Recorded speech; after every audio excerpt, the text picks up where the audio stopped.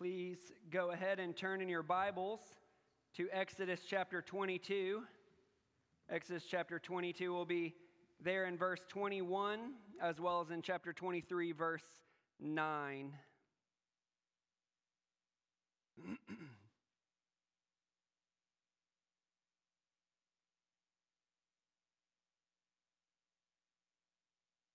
Let me ask you a question that I think will help you to understand a little bit of where we're going today and what we're talking about.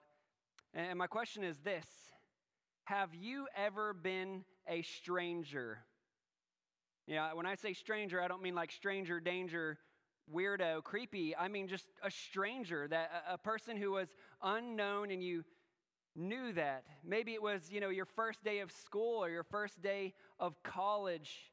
Maybe it was when you started a new job or visited a new church. Maybe you were at a party where everyone else seemed to know one another, but you didn't know anyone. Whatever the circumstances were, I want you to try to remember, how did being a stranger make you feel? How did being a stranger in a situation where you just kind of feel alone, you kind of feel like you stick out, how did that make you feel? I can tell you from my own experience, times that I have been a stranger in a new place. I remember kind of like my first days of college and things like that, where you feel anxious and a little afraid, quite honestly. It makes you feel clumsy and awkward because, everyone else knows the patterns and practices. They know the lingo. They know what they're supposed to do and when. But you come in and you don't know what to do. And you're kind of an outsider. So even the words you say and the things that you do, your hands aren't working, your mouth isn't working. You're just a little clumsy and awkward. Maybe you got this sensation that simultaneously all eyes are on you. You stick out, but you're also completely alone. I've had several experiences with all of these things, and it's really an uncomfortable situation, and it's a difficult emotional experience. And I want to tell you, I think that's normal. I think it's normal if you go into a situation like that and you feel a little nervous, a little awkward, a little clumsy, if you feel a little bit alone. But I want to tell you something. As hard as those situations are when you're a stranger in a new situation, those emotions pale in comparison to the experience of someone who is a stranger living in another country. So not just a new situation, but a new nation. They are going to have all of these issues amplified to a great degree. And not only will they have experience feelings that are uncomfortable, but their actual physical experiences will often be very uncomfortable as well. Because, in those situations, they aren't just new, like when we're a stranger, they're also different. They look different. They, speak a different language. They have a different culture and way of doing things. In addition, generally the way people treat them, even as a stranger, is going to be intensified if they are an international stranger. On the smallest, least bad end of the spectrum, people are just often going to be more uncomfortable engaging them. Because they're, they even know the same language, we at all, strike it off. And so people often just avoid at the very least. But on the other end, they're often going to be the targets of bigotry, people who are just dumb about race and ethnicity and believe that one is superior over another. And they will often even have hate crimes and theft committed against them, sometimes racially motivated, but sometimes just the opportunity, because often an international, a foreigner among us, they're going to be missing that support system and protection that we all enjoy. They don't have the community that we would have, and oftentimes the authorities are just less inclined to help them if they even bother reaching out to the authorities. And so, in a word, I also forgot about just economic realities of it's generally going to be much harder for them to find gainful employment, to make enough money to put food on their tables and to pay the rent or the mortgage or whatever. It is often going to be much more difficult. And so, in a word, these people are what we might call, or often at least, are what we might call vulnerable. They fit into the vulnerable category. Often the sojourner, the stranger, the foreigner is grouped with the orphan and the widow and the poor. These are the vulnerable groups in society. And so again, you know the feeling of being a stranger, even when you're in your own town, just in a new situation with a new group of people. But the international, a person who is here from another nation, they are not home. They will face far greater difficulties than what we often have. And so what I want to show you today is God's heart for the sojourner. Like God actually has something to say about this kind of person. And what we're going to see is that right in the middle of the law of Moses, this great law that will guide and instruct Israel, especially once they inhabit their own promised land, once they have a true stable home, because right now they're in the wilderness, they're at Sinai, but once they have a true home, God wants them to know, hey, here is my heart for the sojourner. Here is how you need to interact with the sojourner. So, I mean, it's a wonderful thing to recognize this is on God's heart. And we'll talk about it again, but you cannot do an honest reading of the Bible and not see God's heart for the sojourner. So, let's see how God wanted Israel to respond. The first is this, and then we'll begin to look at the verses, the actual commands. Number one, Israel is commanded to share God's compassion for sojourners. Israel is commanded to share God's compassion for sojourners. Essentially, that's what we're going to see in these laws is that this law for the sojourner is to be a reflection of God's heart and God's compassion for the sojourner. And so from that compassion, Israel is receiving a command from God. So let's look at these commands in the verses. Here's just the beginning part. We'll see first the negative side, what God does not want them to do. Exodus 22, verse 21, God says, "You shall not wrong a sojourner or oppress him." Could be him or her, it's just a general term. You shall not wrong a sojourner or oppress him. And then we see in chapter 23, verse 9, which, by the way, I think is significant that in both chapter 22 and then later, after many other laws, in chapter 23, God repeats himself. God re-gives this law. And so we see the importance of that. So God says there, 23 verse 9, "You shall not oppress a sojourner." And so basically God is commanding against two things they're basically the same. They're just different in degrees between this oppression and wronging.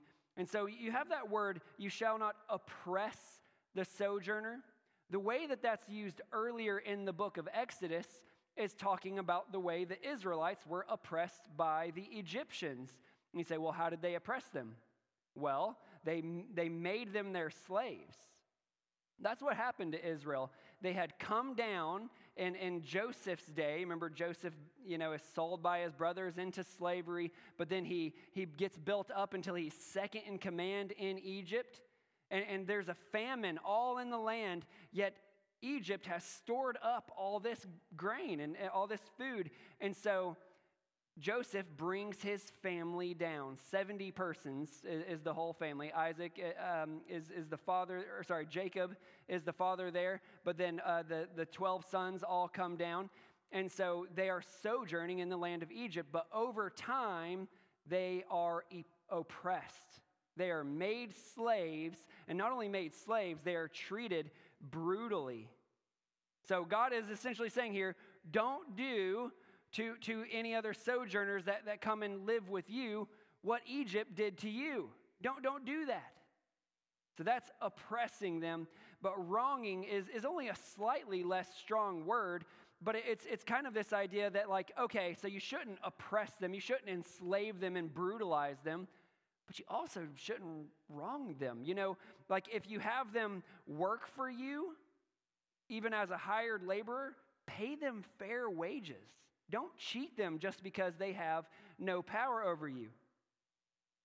You think about how vulnerable they are with the law. Don't steal from them knowing that they can't really do anything, that the authorities are less likely to help them. Like, don't do these things. And I would say this even goes to don't treat them with this negative bias or talk to them as a racist bigot. Like, don't wrong the sojourner who is among you. And so this is God's negative law. Don't oppress, don't wrong the sojourner among you. And I want to show you God's rationale for this.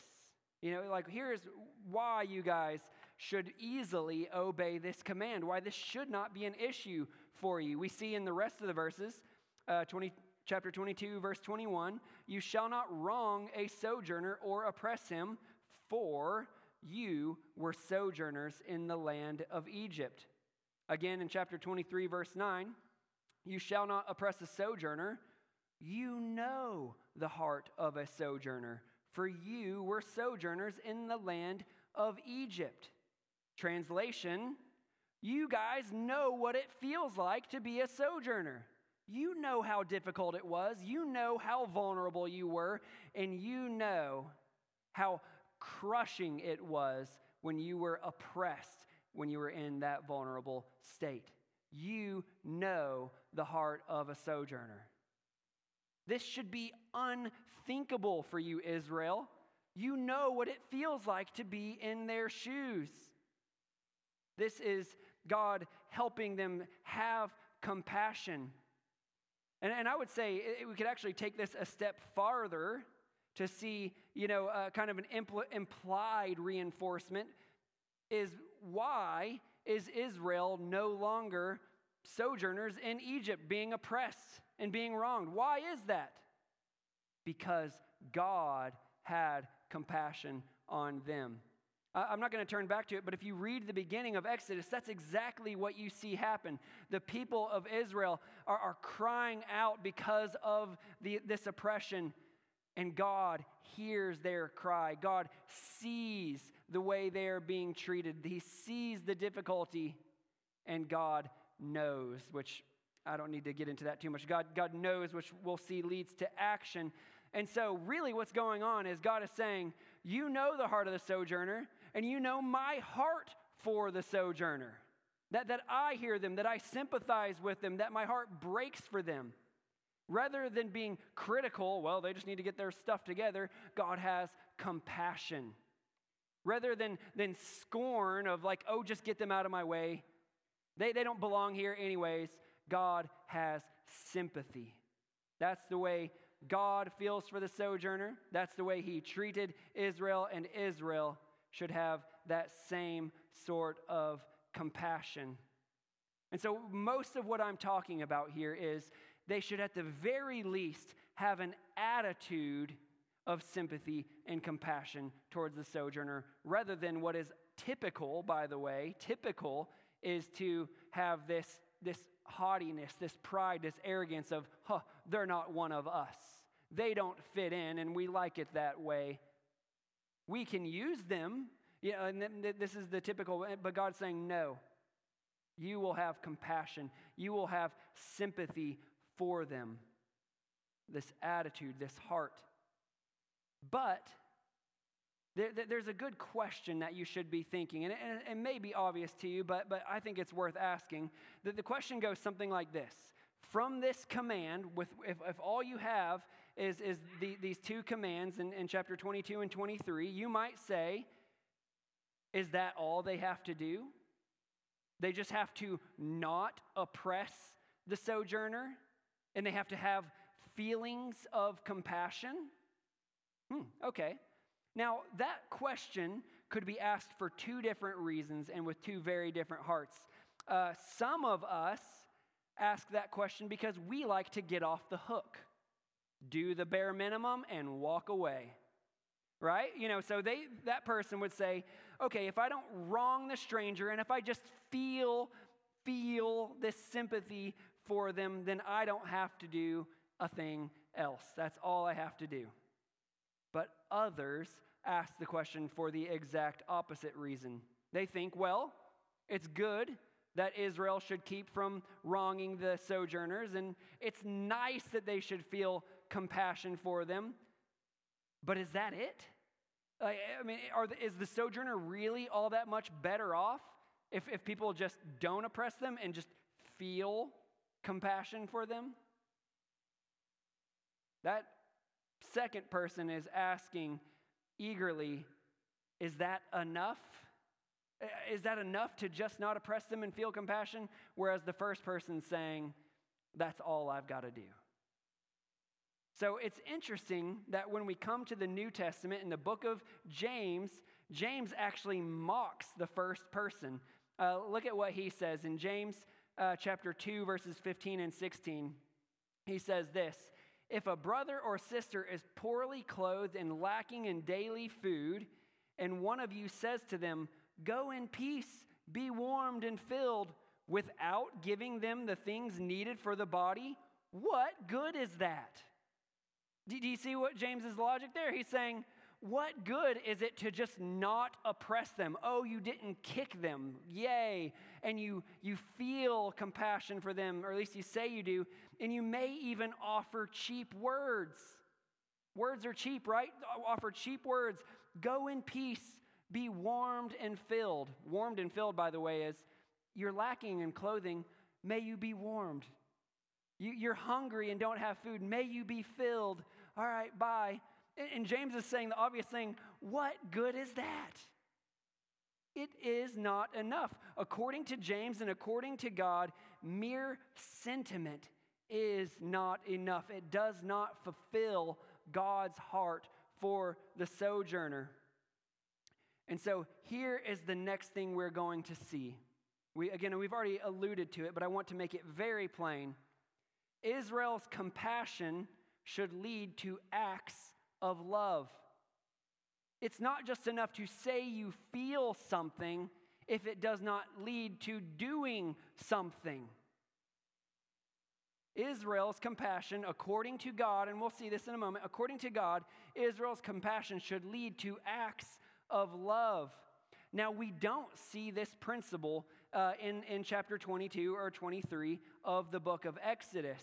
But as I've tried to explain to you before, even though the first giving of the law happens here in the book of Exodus, in the book of Leviticus and Deuteronomy especially, God fills in the law. He explains the law. He gives greater clarification for what he wants to see happen in response to his law.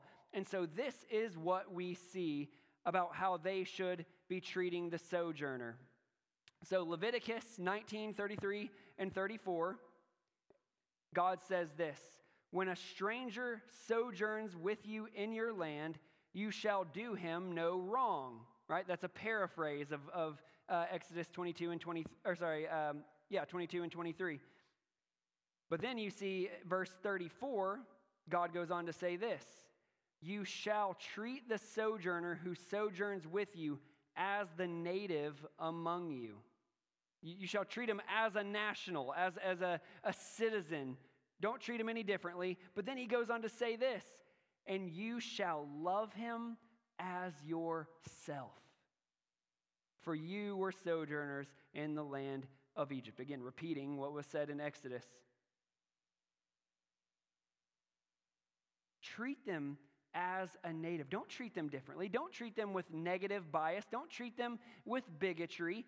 Treat them as a native. Actually, more than that, treat them as you would want to be treated. Love them as yourself. We see again in Deuteronomy, Moses is repeating the law. And so he's inspired by the Holy Spirit. He's filling in these things. Deuteronomy chapter 10, verse 17 to 19. Moses says, "For the Lord your God is God of gods and Lord of lords, the great, the mighty, the awesome God who is not partial and takes no bribe. He executes justice for the fatherless and the widow and loves the sojourner, giving him food and clothing. Love the sojourner, therefore, for you were sojourners in the land of Egypt." So again, you see it's alluding back to the law of Moses, Exodus 22 and 23, "For you were sojourners." But here, Moses is extolling the compassion of God. And that compassion is not without action. Look at it again. It says, "He executes justice for the fatherless and the widow and loves the sojourner, comma, giving him food and clothing." So God loves them. He has this compassion on them, and that leads God to act, meeting their needs. And so, again, you come to Israel's response, verse 19, "Love the sojourner, therefore," pointing back to God's compassion that leads to action. "Love the sojourner, therefore, for you were sojourners in the land of Egypt." Love the sojourner in the same way that God loves the sojourner. And God does not love the sojourner with mere sentiment. God loves him with action and deed. Therefore, you should love the sojourner, not with mere sentiment, but with action and deed included. God's compassion leads him to acts of love, and the people of God are to reflect, to imitate God. You know, this is actually one of the best first examples in the Bible of that principle. "You shall be holy, for I, the Lord your God, am holy." Be imitators of God as beloved children, we'll see later in the New Testament. But this is the principle in the Bible. Like, these aren't just arbitrary rules. These aren't just arbitrary feelings even that Israel is supposed to feel. They are to be reflecting the virtue and character and beauty of who God is in their daily lives, in their interaction with others. And here, that is for the sojourner. Be filled with compassion and sympathy for them, understanding the difficulty of the situation they are in, and let that compassion lead you to acts of love. This is what Israel was being commanded to do. This is the fullness of what God wanted Israel to do for the sojourner. And we see that clearly. We've seen it in Exodus and then Leviticus and Deuteronomy. God's heart for the sojourner that's to be reflected in the heart and actions of his people. But if you were here last week, you should be asking a question, an important one right now. You should be challenging me right now. Because we said last week, this is the law of Moses, a unique law for a unique people. Do you remember that? We can't just copy and paste every law from the law of Moses into our lives. And so we need more discernment. We need to use more wisdom. And so would we in this case say, okay, this is the law of Moses, a unique law for unique people. Therefore, this law about the sojourner, about the compassion and the acts of love, it no longer applies to me. We live in the new covenant age. We are no longer under the law of Moses in the same way Israel was. And so maybe now I don't bear any responsibility to the foreigner living among me. But here is what I want to show you, and we could spend a lot more time on this than I'm going to have today. But here's what we're going to see from the Bible. Christians are to carry on God's heart for sojourners. Christians today, trusted in faith in Jesus, given a new heart, indwelt by the Holy Spirit, are to carry on God's heart for the sojourner. From what I see, when we come even to the New Testament, even after Jesus dies for our sins and rises from the dead, that salvation can be received by faith in him, I do not see that Christians have any less responsibility to this command than than Israel did. In fact, I believe, as we're going to see, Christians have even more responsibility and more explicit responsibility to the sojourner than Israel did when this law was given. I want to give you two reasons I believe that we must carry on this law. First, I've lost it. There we go. First, God's heart has not changed. We did not just look at an arbitrary law. We looked at a law that reflects God's heart, right? Deuteronomy was probably the most explicit there. He executes justice for the fatherless and the widow and loves the sojourner, giving him food and clothing. God's heart for the sojourner was such that he loved and felt compassion and was led to acts of love. And God's heart has not changed. God does not change, right? Malachi 3:6, James 1:17, Hebrews 3:8, and a slew of other texts tell us that God does not change. There's no reason to think God's heart is no less sympathetic to the plight of the sojourner, or is any less sympathetic to the sojourner than it was in the Old Testament. And so you do some mental math there. If God's people are to reflect the heart of God, then if God's heart for the sojourner hasn't changed, then we should be carrying on God's heart for the sojourner. We are reflecting the very same God. This, again, is a wonderful start to an answer. And there are, by the way, commands in the New Testament that sort of lead this way. There are even parables and things like that would lead us to understand God's heart for the sojourner, even for Christians today. But I kind of want to take a different path. Rather than just looking at these times of God's heart for the sojourner and the commands to us for the sojourner, I want to go to the next level. Here's the next one we should see.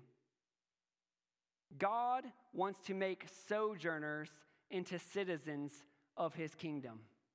This is what we see happen particularly, explicitly, and emphatically in the New Testament in a way that the Old Testament saw in shadows and glimmers, but that when Jesus rose from the dead, that he says, this is the way it's going to be.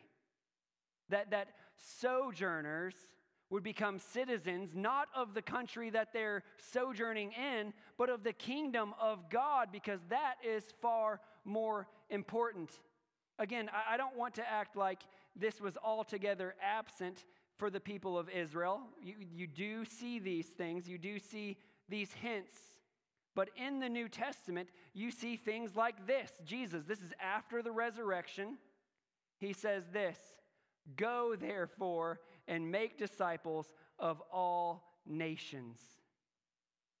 Make disciples of all nations. You say, well, how is that important? Well, up to this point, well, not exclusively, but mostly, God's focus of redemption was on the people of Israel. It was the people of Israel that he redeemed from their slavery. It was the people of Israel that he revealed his promises to, and his promises of salvation, and salvation by faith, like that of Abraham. God, for the most part, was saving Israelites. Not that there were no others, but for the most part, God was saving Israelites. But when Jesus came, those border walls were broken down. There is no more dividing wall, Ephesians says. It's talking about the temple that was separated between the Gentiles, how far they could go and how far the Israelites could go. But that's what Jesus wants. He says, no more of just this little club. Go therefore and make disciples of all nations. That is, all tribes, peoples, tongues, colors, cultures, upbringings. Go therefore and make disciples of them. Now, I don't want to take away from international missions. You know what I'm saying when I say international missions? I mean someone who leaves their country to go reach all nations. They go to the ends of the earth, the uttermost parts of the earth. They go there. I don't want to take away from that at all. Our church is 100% pro all nations and people going to all nations if God so calls them. And I pray that we would all listen to his voice for that calling. I think of the missionaries we support. I do not want to undercut their ministry at all and the sacrifices they have made, by the way, becoming a sojourner in order that sojourners on this earth might become citizens of the kingdom. But what I want to mention is that there are other ways, because in the day and age that we live in, a sojourner is not an uncommon thing. In the Israelite days, people were much more stick together with their crew. I mean, if they left their father's house, that was a big deal. You know, in our day and age, with rapid travel and transit and all these ways, I mean, you can get across the world in less than a day. I mean, or maybe a day, I don't know, you'd have to tell me with your trips to Africa. I mean, it's remarkable, and this is unheard of. And so what we have now is an amazing opportunity to reach all nations right here. I want to, again, I put some statistics in here. I'm not a big statistics guy, but this is actually helpful for me. Right now in the United States, according to the most recent census data, which, by the way, there's no way their numbers are correct because the census is not going to reach a lot of people who are here under the radar, if you will. But here's what I want to tell you. According to the most recent census data, it is estimated that there are over 46 million foreign-born people living in the United States right now. You say 46 million, is that a lot compared to the population of the United States? Yes, that is over 1 in 10. That's 13%. 13% of the people residing in the United States were not born in the United States. They are foreigners. They are oftentimes sojourners. You know, again, you think about the refugee crisis. That's a hot topic right now, that you have places like Syria and Ukraine that people are just having to flood out of to seek refuge, to not be killed or have their families killed. You think of places that are receiving religious oppression, and so they leave. I mean, there are all sorts of reasons. I mean, some just work relocation, and so they come here for a time. I think about with Volkswagen, when that first came in, I ran into a lot more Germans all of a sudden. I mean, their work would relocate them from Germany, and so now they were here in the United States. And so all sorts of reasons, but over 1 in 10 of the people in the United States right now are not foreign-born. So this is no small issue. This is no small pond to be fishing in, or sparsely populated pond. That 1 in 10 are those people from all nations, not just our nation. And so we have this opportunity to engage them. Number one, to carry on God's heart for the sojourner, even at the practical level. So you think about that at the most practical level. I think I put that there, at this physical level, rather, how we should be treating the sojourner. I think about this. Christians, rather than ignoring and certainly rather than oppressing them or treating them as second-class citizens, Christians should be the ones who welcome them. Who welcome them. Hebrews 13:2, do not neglect to show hospitality to strangers. I've got these. Do not neglect to show hospitality to strangers. Not only should we welcome them, we should be the ones who care for them if they have practical needs. Hebrews 13:6, do not neglect to do good and to share what you have, for such sacrifices are pleasing to God. Think about it. God's heart cries out for the sojourner. And so to meet the practical needs of the sojourner is a pleasing sacrifice to God. This is how we carry on in practical ways. And I think we should even be, when we can, the ones who protect them. Remember, vulnerable. Vulnerable. That means lack the normal protections that others have. And we see Proverbs 31, 8 and 9. Open your mouth for the mute, for the rights of all who are destitute. Open your mouth, judge righteously, defend the rights of the poor and needy. Rather than ignoring the sojourners who are among us, the 1 in 10, we welcome them, we care for them, we protect them. This is how we carry on the heart of God for the sojourner. This is what is pleasing to God. But again, in the New Testament age, as God has broken the national borderlines, that he wants disciples of all nations, we need to think about how we should reach them on the spiritual level. Make disciples of all nations. And this is where something really beautiful happens. This is where something beautiful happens. If we truly are imitating God, feeling compassion for the sojourner, then letting that compassion lead us to acts of love for the sojourner, they are going to be far more likely to hear us when we go to meet their spiritual needs as well. I'm not trying to, again, take away from the good of just being kind to someone else, but ultimately,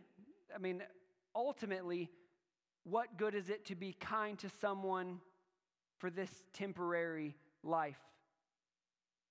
If they're going to spend eternity in hell without the gospel that you possess, you've only made their plane ride to hell a little more comfortable. Like, is that enough for us? If we truly feel compassion, if we truly have the heart of God, is that enough for us? But this is where God's heart, it's just so beautiful how it weaves together.